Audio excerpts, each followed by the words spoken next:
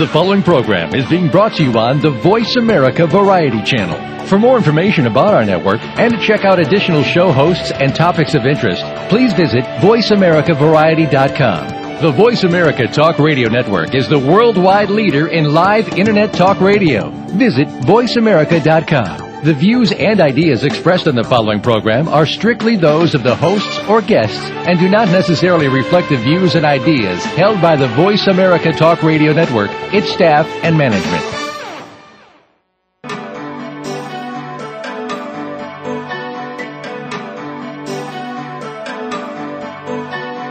Welcome to Dr. Carol's Couch with your host, Dr. Carol Lieberman. All comments, views, and opinions are solely those of Dr. Lieberman, her guests, and callers.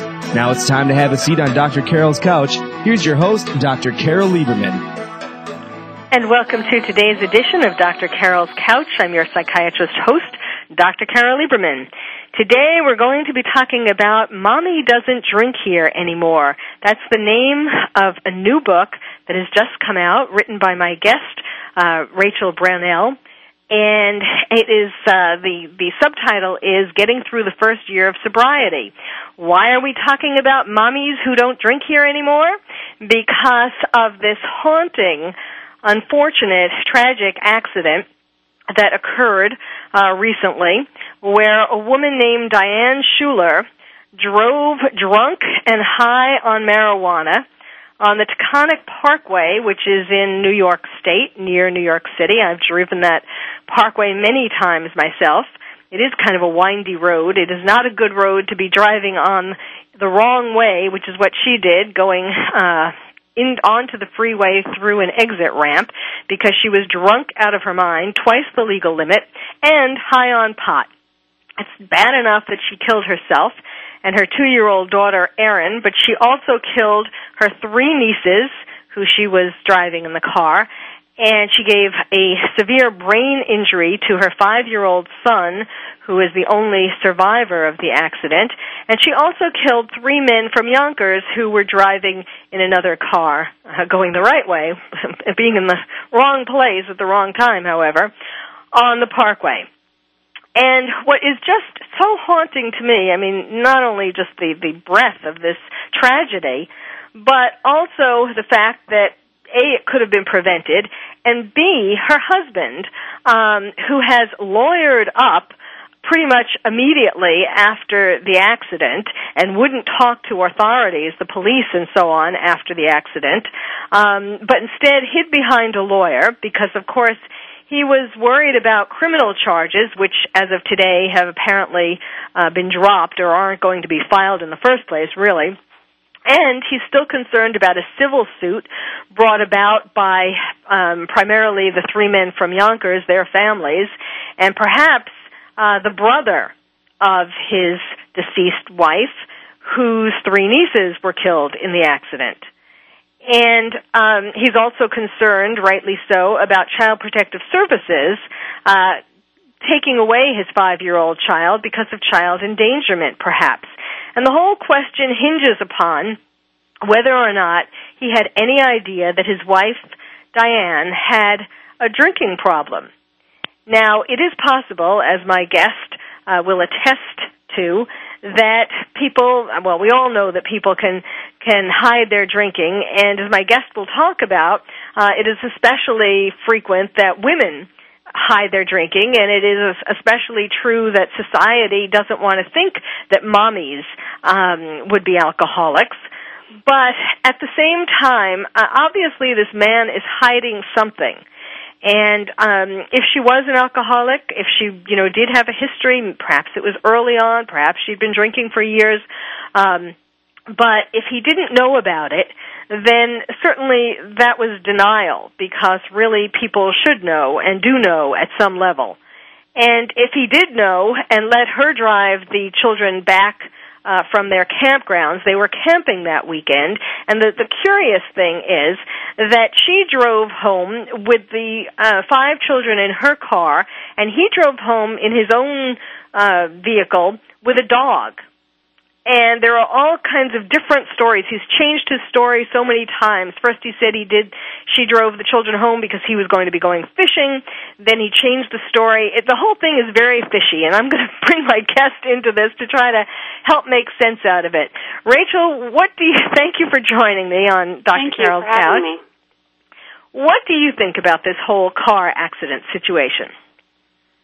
Well, obviously it's a huge tragedy, and I guess mostly my perspective is that there are a lot of people who are drinking and hiding it from their spouses. I'm not sure women hide it more than men, and so I think it's quite possible he didn't know of her drinking.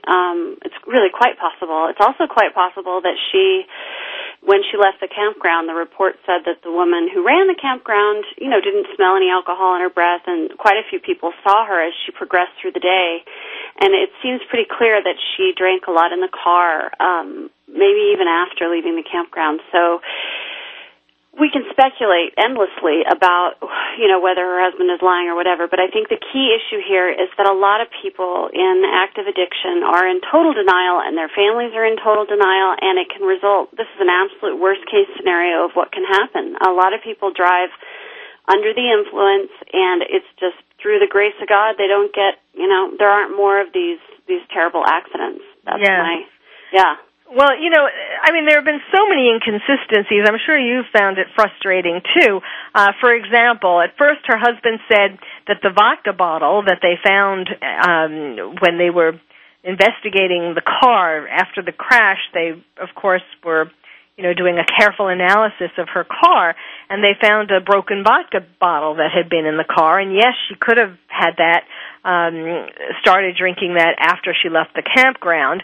But then, so the husband first said that this vodka bottle wasn't theirs, and then he changed his story to say that they bring a vodka bottle in the car, but they drink so little that the bottle lasts for a year, and that's why she just kept having the same bottle in the car.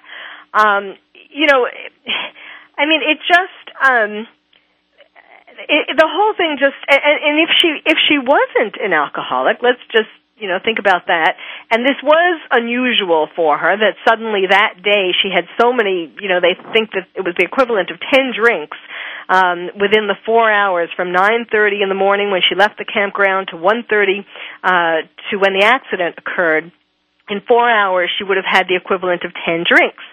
And plus, at some point, she found time to smoke marijuana. And he did say, or some family members said, I think the husband may have admitted this, that he did know that she did at times use marijuana at night to help her go to sleep. So let's just say she isn't or wasn't an alcoholic, and that day there was something really bothering her, and she just drank all these drinks. I mean, I know that's kind of a little hard to imagine 10 drinks in the morning, but in any case, what is the husband hiding? I mean, was he really going to be going off to have an affair, or was she concerned that maybe he was lying to her about where he was going and he was going to meet his mistress? I mean, what bothers me, aside from, of course, the tragedy, especially these young children, and what's especially sad is how the 8-year-old niece, for people who don't know the whole story, Diane, the driver, stopped off first at McDonald's to buy breakfast for everyone, and then she stopped off in at a gas station or a 7-Eleven type store, and she wanted to buy pain medications, like over-the-counter pain medications. And the clerk said that she was sober, but of course, people who are alcoholics can have a lot of drinks and appear sober.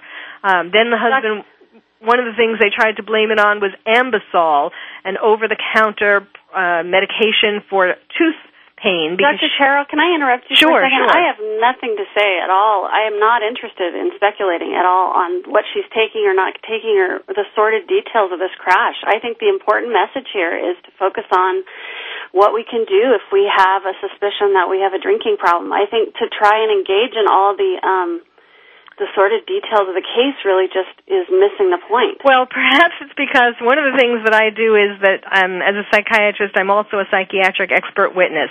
So all of these things interest me because, I don't want the husband. Yes, of course, we're going to be talking about your story and the things that relate and so on, and women who this pattern of increasing alcohol abuse in women. But what I'm concerned about as well is that the truth comes out about this, and that the husband does not get off the hook because I think there is something that he is trying to hide, and I'm just I do want to bring out some of these things that he said at one time and took back at another time, and I think it is important. Well, it may be important, but I don't see how this relates to an interview. I mean, this doesn't seem like an interview. Well, I always start with a news hook for my shows, generally. Okay. I start with a news hook, and then I get into whatever the person's book or the person's expertise is, and I'm just starting off with this news hook. Okay. Okay. So let me just finish with this. My point is that I was saying about the Ambisol that, in fact, Ambisol produces what's called benzoyl alcohol, not the same kind of alcohol, the ethanol that people test for that they tested her blood for and that they found twice the legal limit.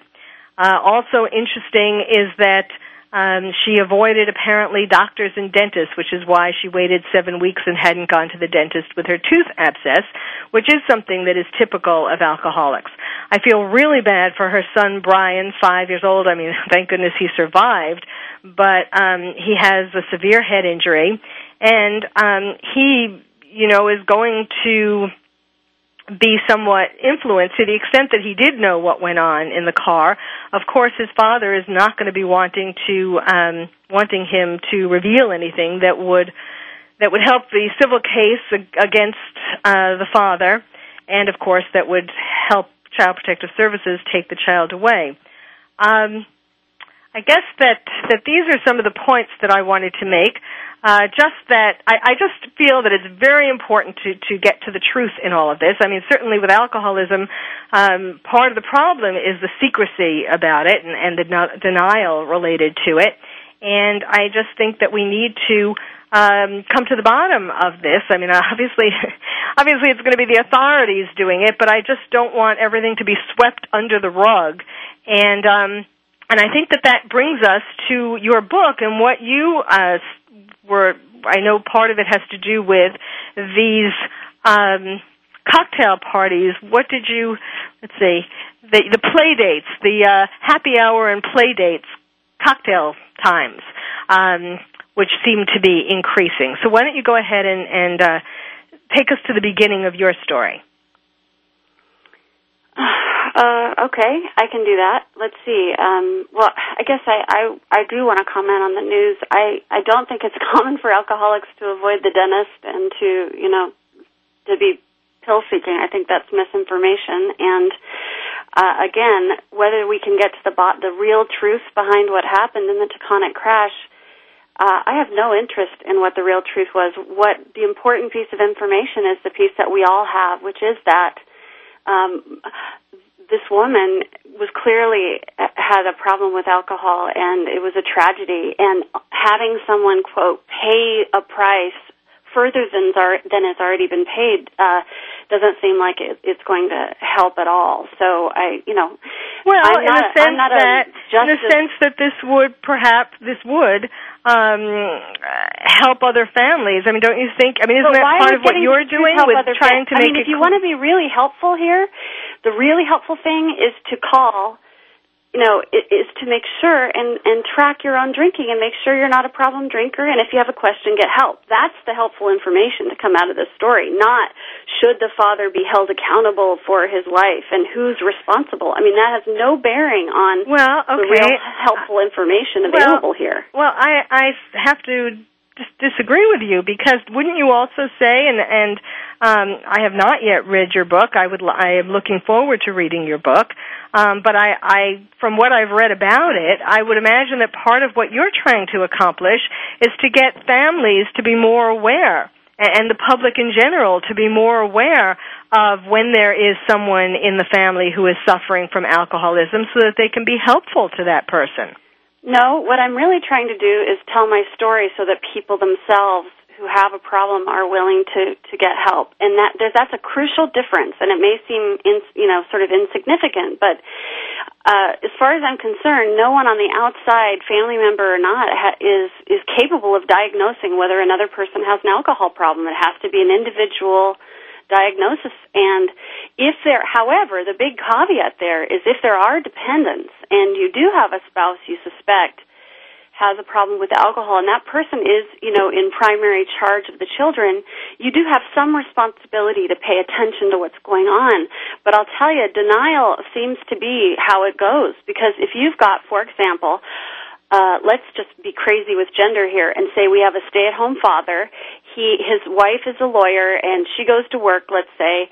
She gets home at 7 every night, and she is so glad to have a partner home with her children taking care of them and that her kids don't have to be in daycare. So she notices when she gets home he's had a couple drinks. Now, what's her choice? Is she going to choose to, over time he's drinking more? Is she going to start quizzing him on whether he's drinking and driving with her kids? Well, one would certainly hope she would. But if she doesn't, that's where and I think this is where you and I agree, that the denial is such a terrible problem, because you really, the spouse of the person or the partner of the person who is drinking and, doing things in secret or what have you is so invested in making sure or wanting everything to seem okay. And I'll tell you, that was a huge part of what happened in my family, that my husband, and I would let him speak for himself if he were around, but he's not. I don't think he wanted to believe I had a problem with alcohol, so he specifically did not ever ask me about how much I drank. And, he would make sort of little asides when the pile of bottles in the recycling would, get a little high. He would say, geez, how's it going over there? You're supposed to be drinking. But it was never, hey, I'm worried that you're drinking. That's not his style. I think there's a lot of people in the world that are non-confrontational, and they so want to have a happy, healthy family that they will almost project that image onto something that is clearly neither happy nor healthy. So, that's really one of the key issues here, is it's so tough when you're inside of it. Okay, well, tell us about how you got started, because you relate it somewhat to the stress of motherhood, right? Sure. I think what I talked about a little bit in the book was that, for me, my belief is that people are alcoholics. You sort of have this proclivity toward alcoholism and addiction, and I come by my alcoholism very honestly. I have generations of people on both sides of my family, my mom's side, that were alcoholics. So there's that, sort of that potential. I was a reasonably normal drinker until I was about 33. Normal meaning I could sort of take it or leave it. I would have drinks on the weekends or at special occasions, but I wasn't a daily drinker. And my life didn't revolve around it. And I think what happened for me with the onset of motherhood is that I was more isolated, and that, for me, especially with twins, and I was a single parent for a while, the conditions around my motherhood in particular were exceedingly challenging, being a single parent of multiples. And, I was just totally homebound. And so to some extent to try and capture any adult time was nearly impossible. And so I really started drinking a lot more heavily after the twins were born. So for me, I would agree with what you were saying there.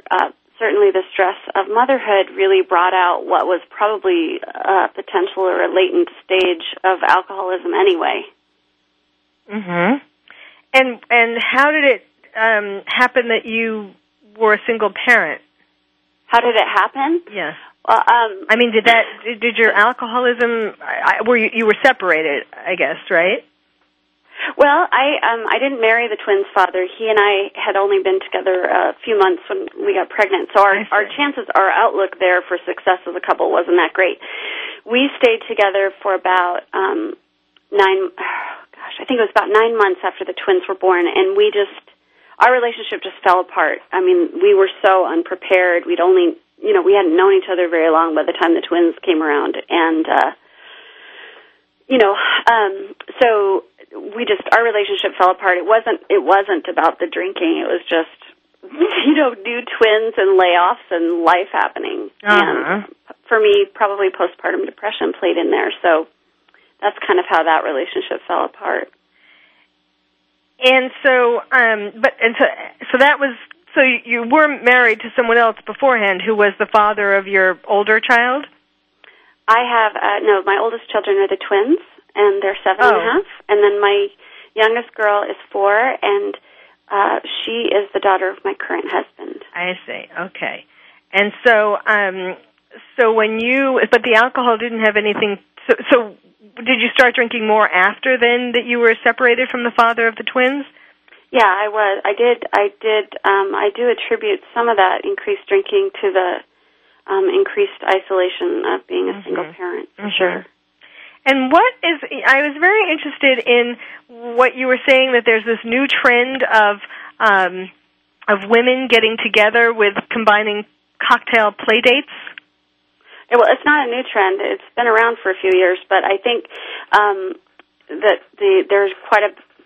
there was just a lot written up. I think I think one of the culminating media reports of it was in the New York Times style section. There was the big report about, Mommy and Me cocktail play dates, and then Babbel.com, which is the parenting magazine I wrote for, kind of launched in 2006, and there are just a plethora of blogs and magazines and people writing about stress relief and the need for adult time. And I think that cocktail playdates became shorthand for, oh my God, I need a drink, or oh, I just need a break. That being a parent in the current structure of things is incredibly stressful and high pressure, and whether people were actually really always having cocktail playdates is unclear to me. I think it was sort of a code for people to say, hey, let's have some adult time. So could you sort of take us on kind of the journey that you talk about in your book? Sure. Journey. Let's see. So after the twins were born, and after I was a single parent for a while, my drinking got, what happened really was I became a daily drinker. After the twins were about 9 months old, and I was living by myself in this little house north of Seattle by a couple of hours, and I had my family really close by, but I basically moved away from my women friends and a lot of my support system, which remained in Seattle. So I think my isolation and the stress of single parenting and all that, I just started drinking every day. It started really as a ritual, a way to relax and unwind, and not an unreasonable thing to do. But over the ensuing years, really probably the last 3 years of my drinking, I was drinking a lot every day, and I was starting earlier in the day. And so the journey really was, I got married again for the second time in 2003, and my second husband, was really excited about being a step parent to the twins, who at that time were about 16 months old.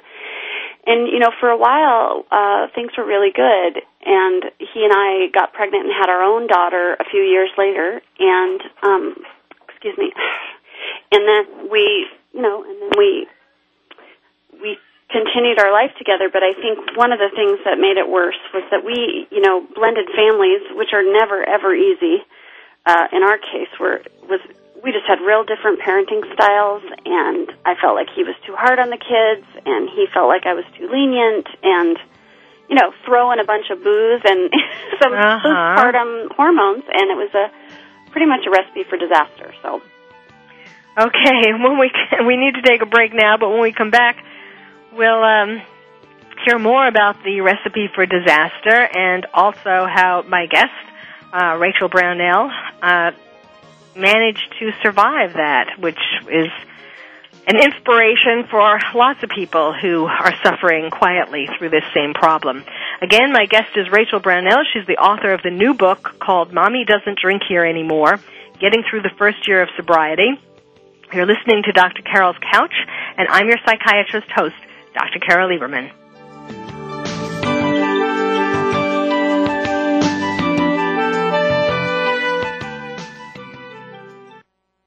Ask the experts. Call toll-free right now, 1-866-472-5787. And ask our all-star team to answer your question. That's 1-866-472-5787.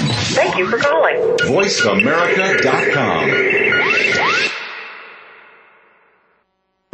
Are you ready to go green? You've asked, and we've heard you. Voice America presents the Green Talk Network. Environmental topics are at the forefront of our society, and the Green Talk Network is here to keep you up to date on the latest trends and new innovations for the eco-conscious lifestyle. We'll help promote a variety of ideas on the environment, from global warming issues to how you can become more eco-friendly in your daily activities. Be a part of the solution, not the problem. Visit the Green Talk Network page on voiceamerica.com and tune in to help spread the green. Are you having difficulty coping with these troubled times? Do you want help? Then contact Dr. Carol Lieberman today at www.drcarol.com. Dr. Carol is a certified psychiatrist who not only has won an Emmy, but is a regular on top television shows like Oprah Winfrey and Larry King. She's here to help you through books, CDs, and helplines. Having trouble relaxing? Check out her relaxation CD. Has the fear of terrorism crippled your life? Call the terrorism hotline. And if you're having trouble with relationships, check out her book, Bad Boys. Dr. Carol wants to help you today, so contact her at www.drcarol.com or for immediate help at 1-900-860-COPE. Get help making sense of these troubled times. www.drcarol.com. Radio by George is a lifestyle program dedicated to improving the lives of listeners by focusing on the holistic growth of their mind, body, and spirit. Host Eddie George shares his life experiences as well as the experiences of his guest commentators and experts with the listening audience to focus them toward reaching their personal and professional goals. Tune in every Monday afternoon at 1 p.m. PST, 4 p.m. EST to Radio by George on the Voice America channel and learn more from the life experiences of a man who went from being a somewhat unruly kid in the streets of Philadelphia to a retired professional athlete who has become a role model for not only young people but for businessmen and women globally. Plan to spend your Monday afternoons with Eddie George and his empowering talk radio show, Radio by George. That's every Monday at 1 p.m. PST, right here on the Voice America channel. Stimulating talk. It gets those synapses in the brain firing really fast. All the time. The #1 Internet talk station where your opinion counts. VoiceAmerica.com. Welcome back to Dr. Carol's Couch. If you have a question or comment for Dr. Carol, dial toll-free at 1-866-472-5788. Now back to the show. Here's Dr. Carol Lieberman. And welcome back to Dr. Carol's Couch. I'm your psychiatrist host, Dr. Carol Lieberman. My guest today is Rachael Brownell. She's the author of the new book called Mommy Doesn't Drink Here Anymore, Getting Through the First Year of Sobriety. And this is obviously a topic that needs to be brought to light. It's sort of a secret that is something that's kept secret too much, too often, as the story of the tragic story of the accident on the Titanic has illustrated. But there are lots of things that don't make as much news every day. There are mommies and daddies driving drunk and killing or injuring innocent people. Before the break, we were starting to hear Rachael's story. She has bravely told her own story in her book so that she could help other people to understand some of the signs of alcoholism and some of the, what actually happens, sort of taking the lid off these secrets. So, Rachael, why don't you continue? So my story is not, I think one of the reasons I felt confident telling my story, although it was very, I think anytime you're wanting to write about very personal experiences, like a lot of us that have blogged over the years, it's a little uncomfortable. But the one thing that made me confident that I should go ahead with it was the feeling that I wasn't going to be alone, that somehow there were other mothers that were probably going through what I was going through. And so at the time that my second marriage, started having challenges, which was really soon after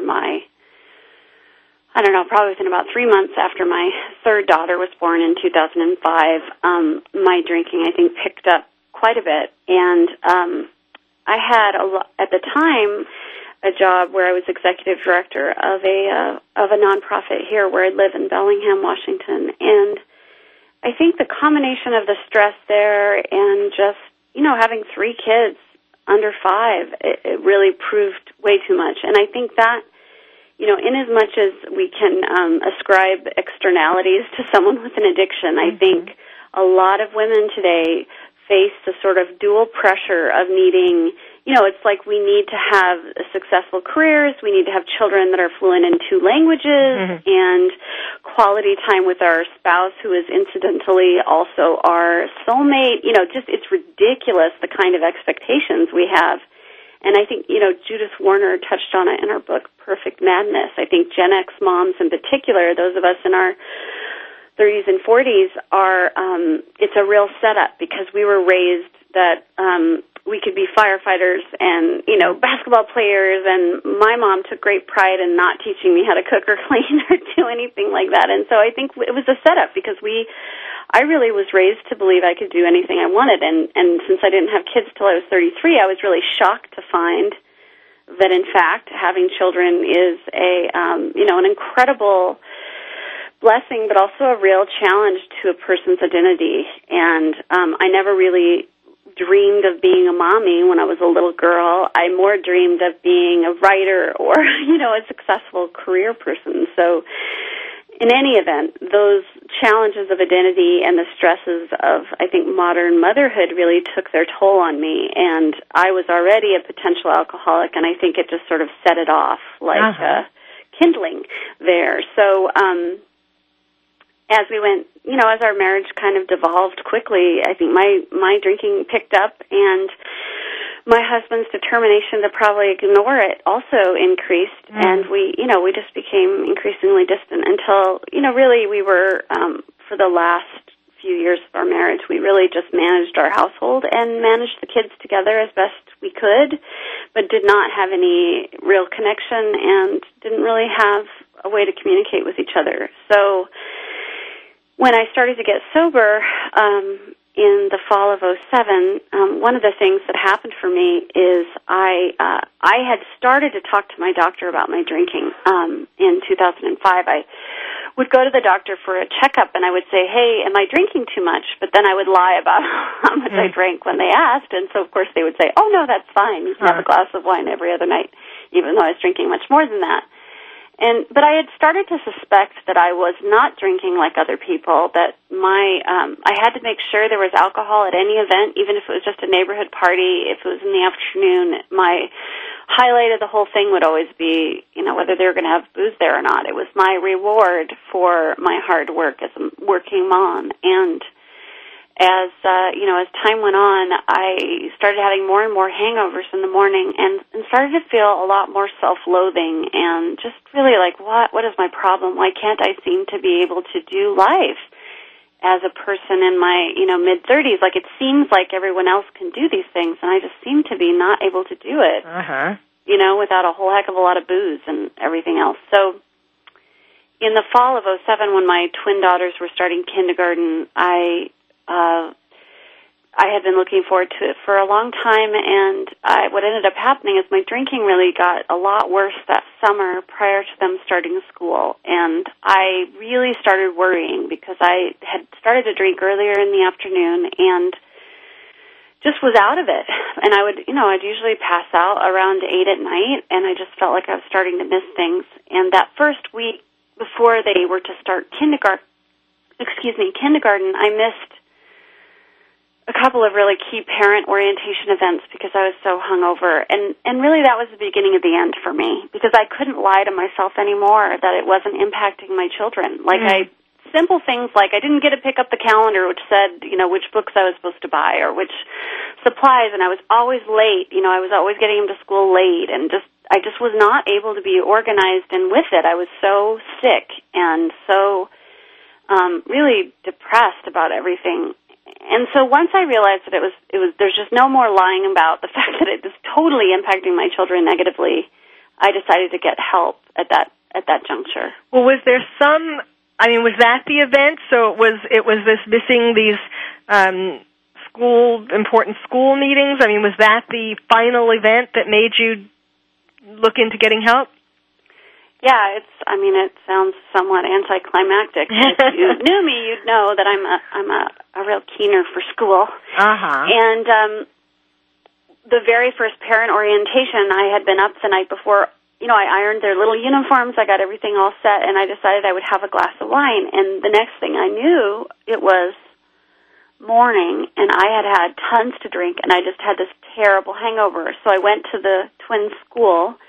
And I was excited to go to this orientation where we were supposed to get all this key information of, like, how to help your kindergartner adjust, and all this sort of pretty important stuff was going to be passed along to us. And I ended up attempting to sit in the orientation, and I got so sick I had to run out of the room, and I just spent the entire time sitting in the bathroom being sick. And so I had sort of the shame of, I just missed all this information. And then, oh, my God, what if another mom walks in and sees me here throwing up? It's clear that this isn't just stomach flu, right? So it just was terrible. I felt like just the world's worst mother. And so, yeah, that was really the deal breaker for me for whatever reason. And, a lot of people have to get a lot worse than that before they get help. And I am incredibly grateful that that's about as bad as it had to get for me in order for me to decide, okay, this is it. This sucks. I'm really doing a poor job of being a mom. And motherhood, in spite of my mixed feelings about it in terms of identity or whatever, when it comes to my kids, I'd always wanted to be a good mom, and I didn't want to be an alcoholic mom, and that was exactly what I was. I was a drunk, and it was just terrible to feel that way. Yes, I can see that event, being a climax, but what's interesting, so your husband, up until that point, hadn't really sort of done anything to bring it to your attention that this had reached drastic proportions. No, he didn't at all. Not at all. But you have to, again, as a caveat, he is not a confrontational person. I am the queen of confrontation. I'm like, hey, what are you doing? That is one of the primary failings of our marriage in the end, and we are getting divorced, is that we have just dramatically different approaches to it. He never, ever said anything to me about my drinking, and once I started to go to my recovery program and to do the 12-step group, he was supportive for sure. He had to be. He had to sort of babysit for me and, cover for me so I could go to all these meetings all the time.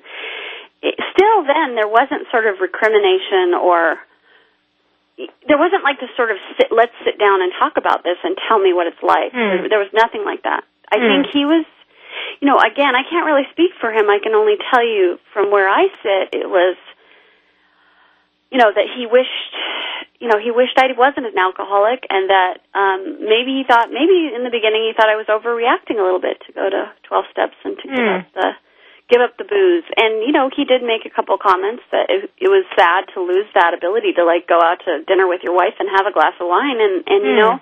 I am sympathetic to that. I really am. But we did not grow closer as a result, like you would think that you could go one of two ways there. Yes. Well, we'll come back to find out more about which way you went after we take this break. Again, my guest is Rachael Brownell. Her book is Mommy Doesn't Drink Here Anymore, and the subtitle is Getting Through the First Year of Sobriety, and we'll hear more about that first year when we come back. You're listening to Dr. Carol's Couch, and I'm your psychiatrist host, Dr. Carol Lieberman.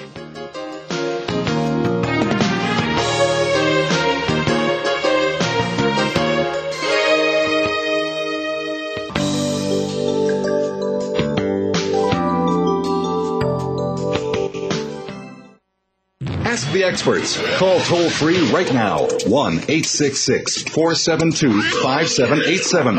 And ask our All-Star team to answer your question. That's 1-866-472-5787. Thank you for calling. VoiceAmerica.com. What can you tell me about Skills USA? Skills USA teaches you employability skills. So you know how to deal with people, you have teamwork, your resume is going to look awesome. Well, it's important to know your technical skills, but not only that, to have soft skills, the skills of learning how to communicate with people. Skills USA champions at work. On the web at skillsusa.org. Here's a show for baseball players, coaches, parents, and those who love the game. At least 90% of sports success, including baseball, requires mental strength in order to fully benefit from technical ability. And the higher the competition level, the more critical it becomes to possess mental muscle. Tune in every Tuesday at 4 p.m. Pacific Time to Championship Thinking, hosted by Jim Meyer, and brought to you by the National High School Baseball Coaches Association. Jim, sports psychology coach, trainer, and author of numerous articles and the workbook, Championship Thinking, Building Mental Muscle in Baseball, simplifies the mental game with easy-to-understand tools and tips. With his weekly guests, Jim draws from successes with professionals, college, high school, and youth teams, coaches, and players. Learn how to remain confident and focused at crunch time, when pressure, tension, and anxiety like to make an uninvited appearance. Tune in and tune up your mental and technical knowledge and skills with Championship Thinking, every Tuesday at 4 p.m. Pacific Time, right here on America's Voice, Voice America. Are you having difficulty coping with these troubled times? Do you want help? Then contact Dr. Carol Lieberman today at www.drcarol.com. Dr. Carol is a certified psychiatrist who not only has won an Emmy, but is a regular on top television shows like Oprah Winfrey and Larry King. She's here to help you through books, CDs, and helplines. Having trouble relaxing? Check out her relaxation CD. Has the fear of terrorism crippled your life? Call the terrorism hotline. And if you're having trouble with relationships, check out her book, Bad Boys. Dr. Carol wants to help you today, so contact her at www.drcarol.com or for immediate help at 1-900-860-COPE. Get help making sense of these troubled times. www.drcarol.com. Streaming live. The leader in Internet talk radio. VoiceAmerica.com.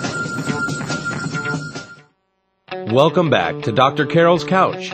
If you have a question or comment for Dr. Carol, dial toll-free at 1-866-472-5788. Now back to the show. Here's Dr. Carol Lieberman. And welcome back to Dr. Carol's Couch. I'm your psychiatrist host, Dr. Carol Lieberman, talking with you, and with my guest talking with you. We're all talking together. Rachael Brownell, she's the author of Mommy Doesn't Drink Here Anymore, Getting Through the First Year of Sobriety. And when we took the break, she was just beginning to tell us about how she had begun her sobriety and how, you know, that is a sort of a critical time for marriages. And she was saying that there were two ways that you can go when you become sober. And why don't you go on and tell us about that?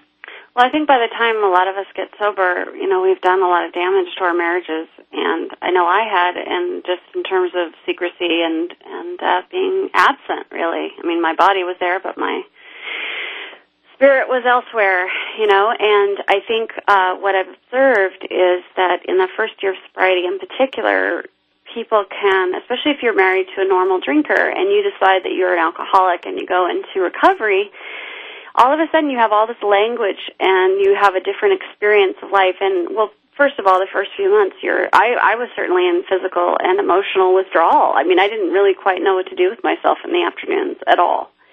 And so, you started sobriety by going to AA meetings? Yeah, I went to a 12-step group. That's all I'm comfortable saying. Okay. So, I mean, you didn't go into a hospital detox or anything? No, I didn't. I didn't at all. I just did like a lot of people do. I looked in my yellow pages under alcohol abuse, and I made a call, and they told me where to go, and I went. So, but it was all outpatient. It was all meetings and stuff.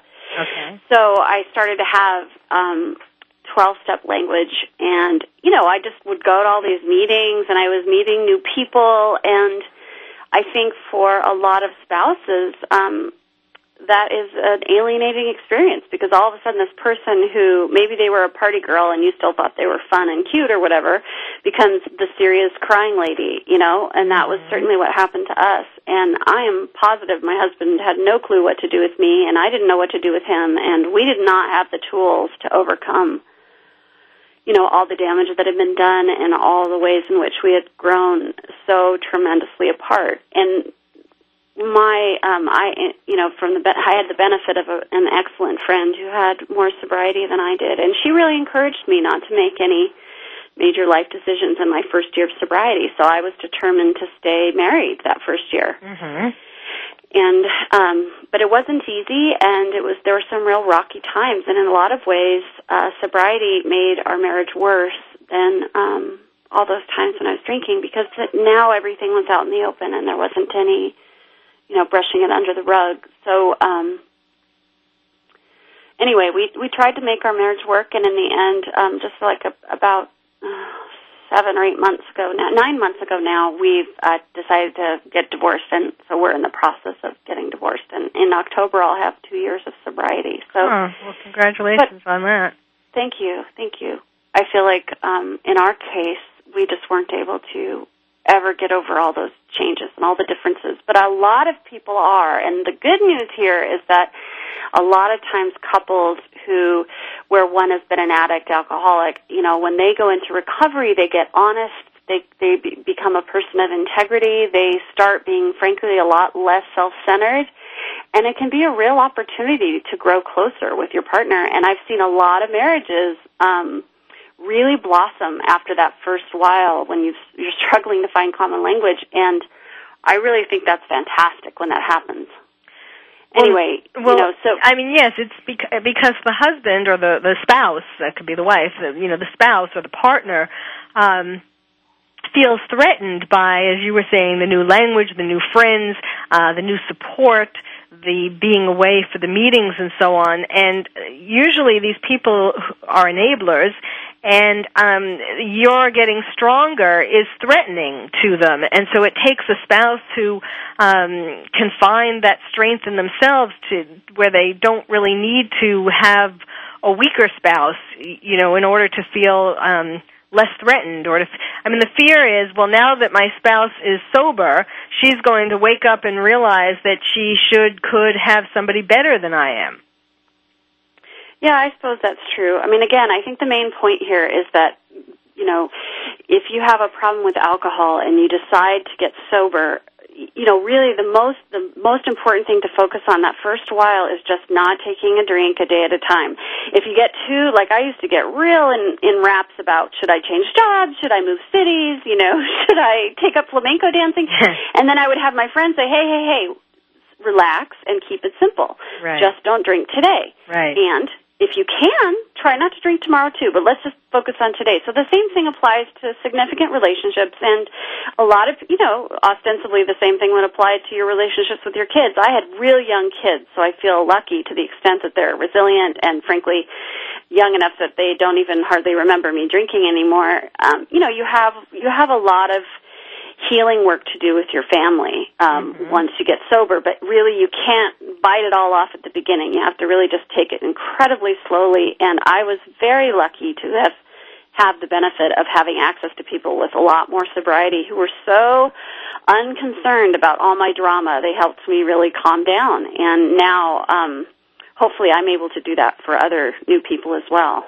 Yes, and that is the takeaway message. Where can people buy your book, and tell us about your website?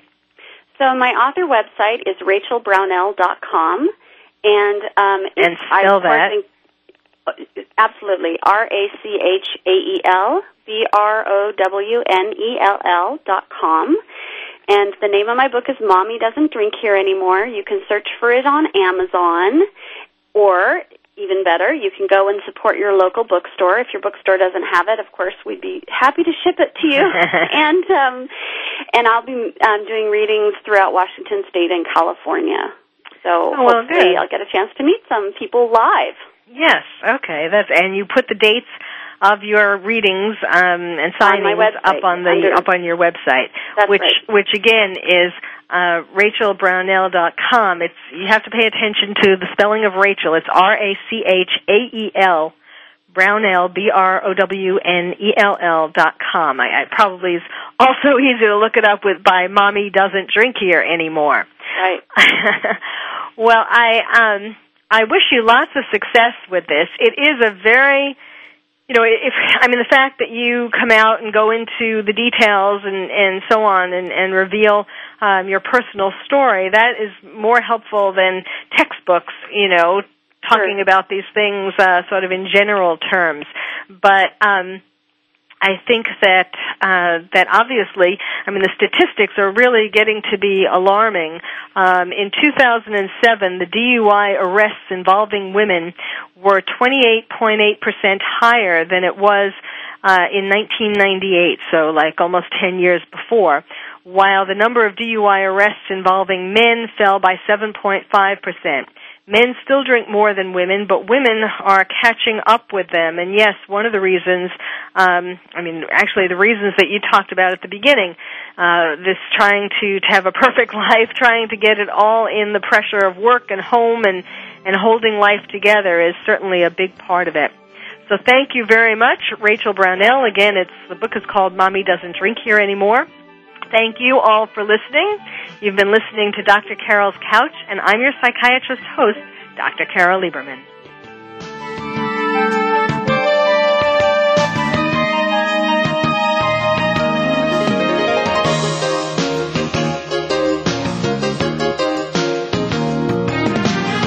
Thank you for joining us on Dr. Carol's Couch. Join us next week at 1 p.m. Pacific Time for another installment of Dr. Carol's Couch. We'll save you a seat.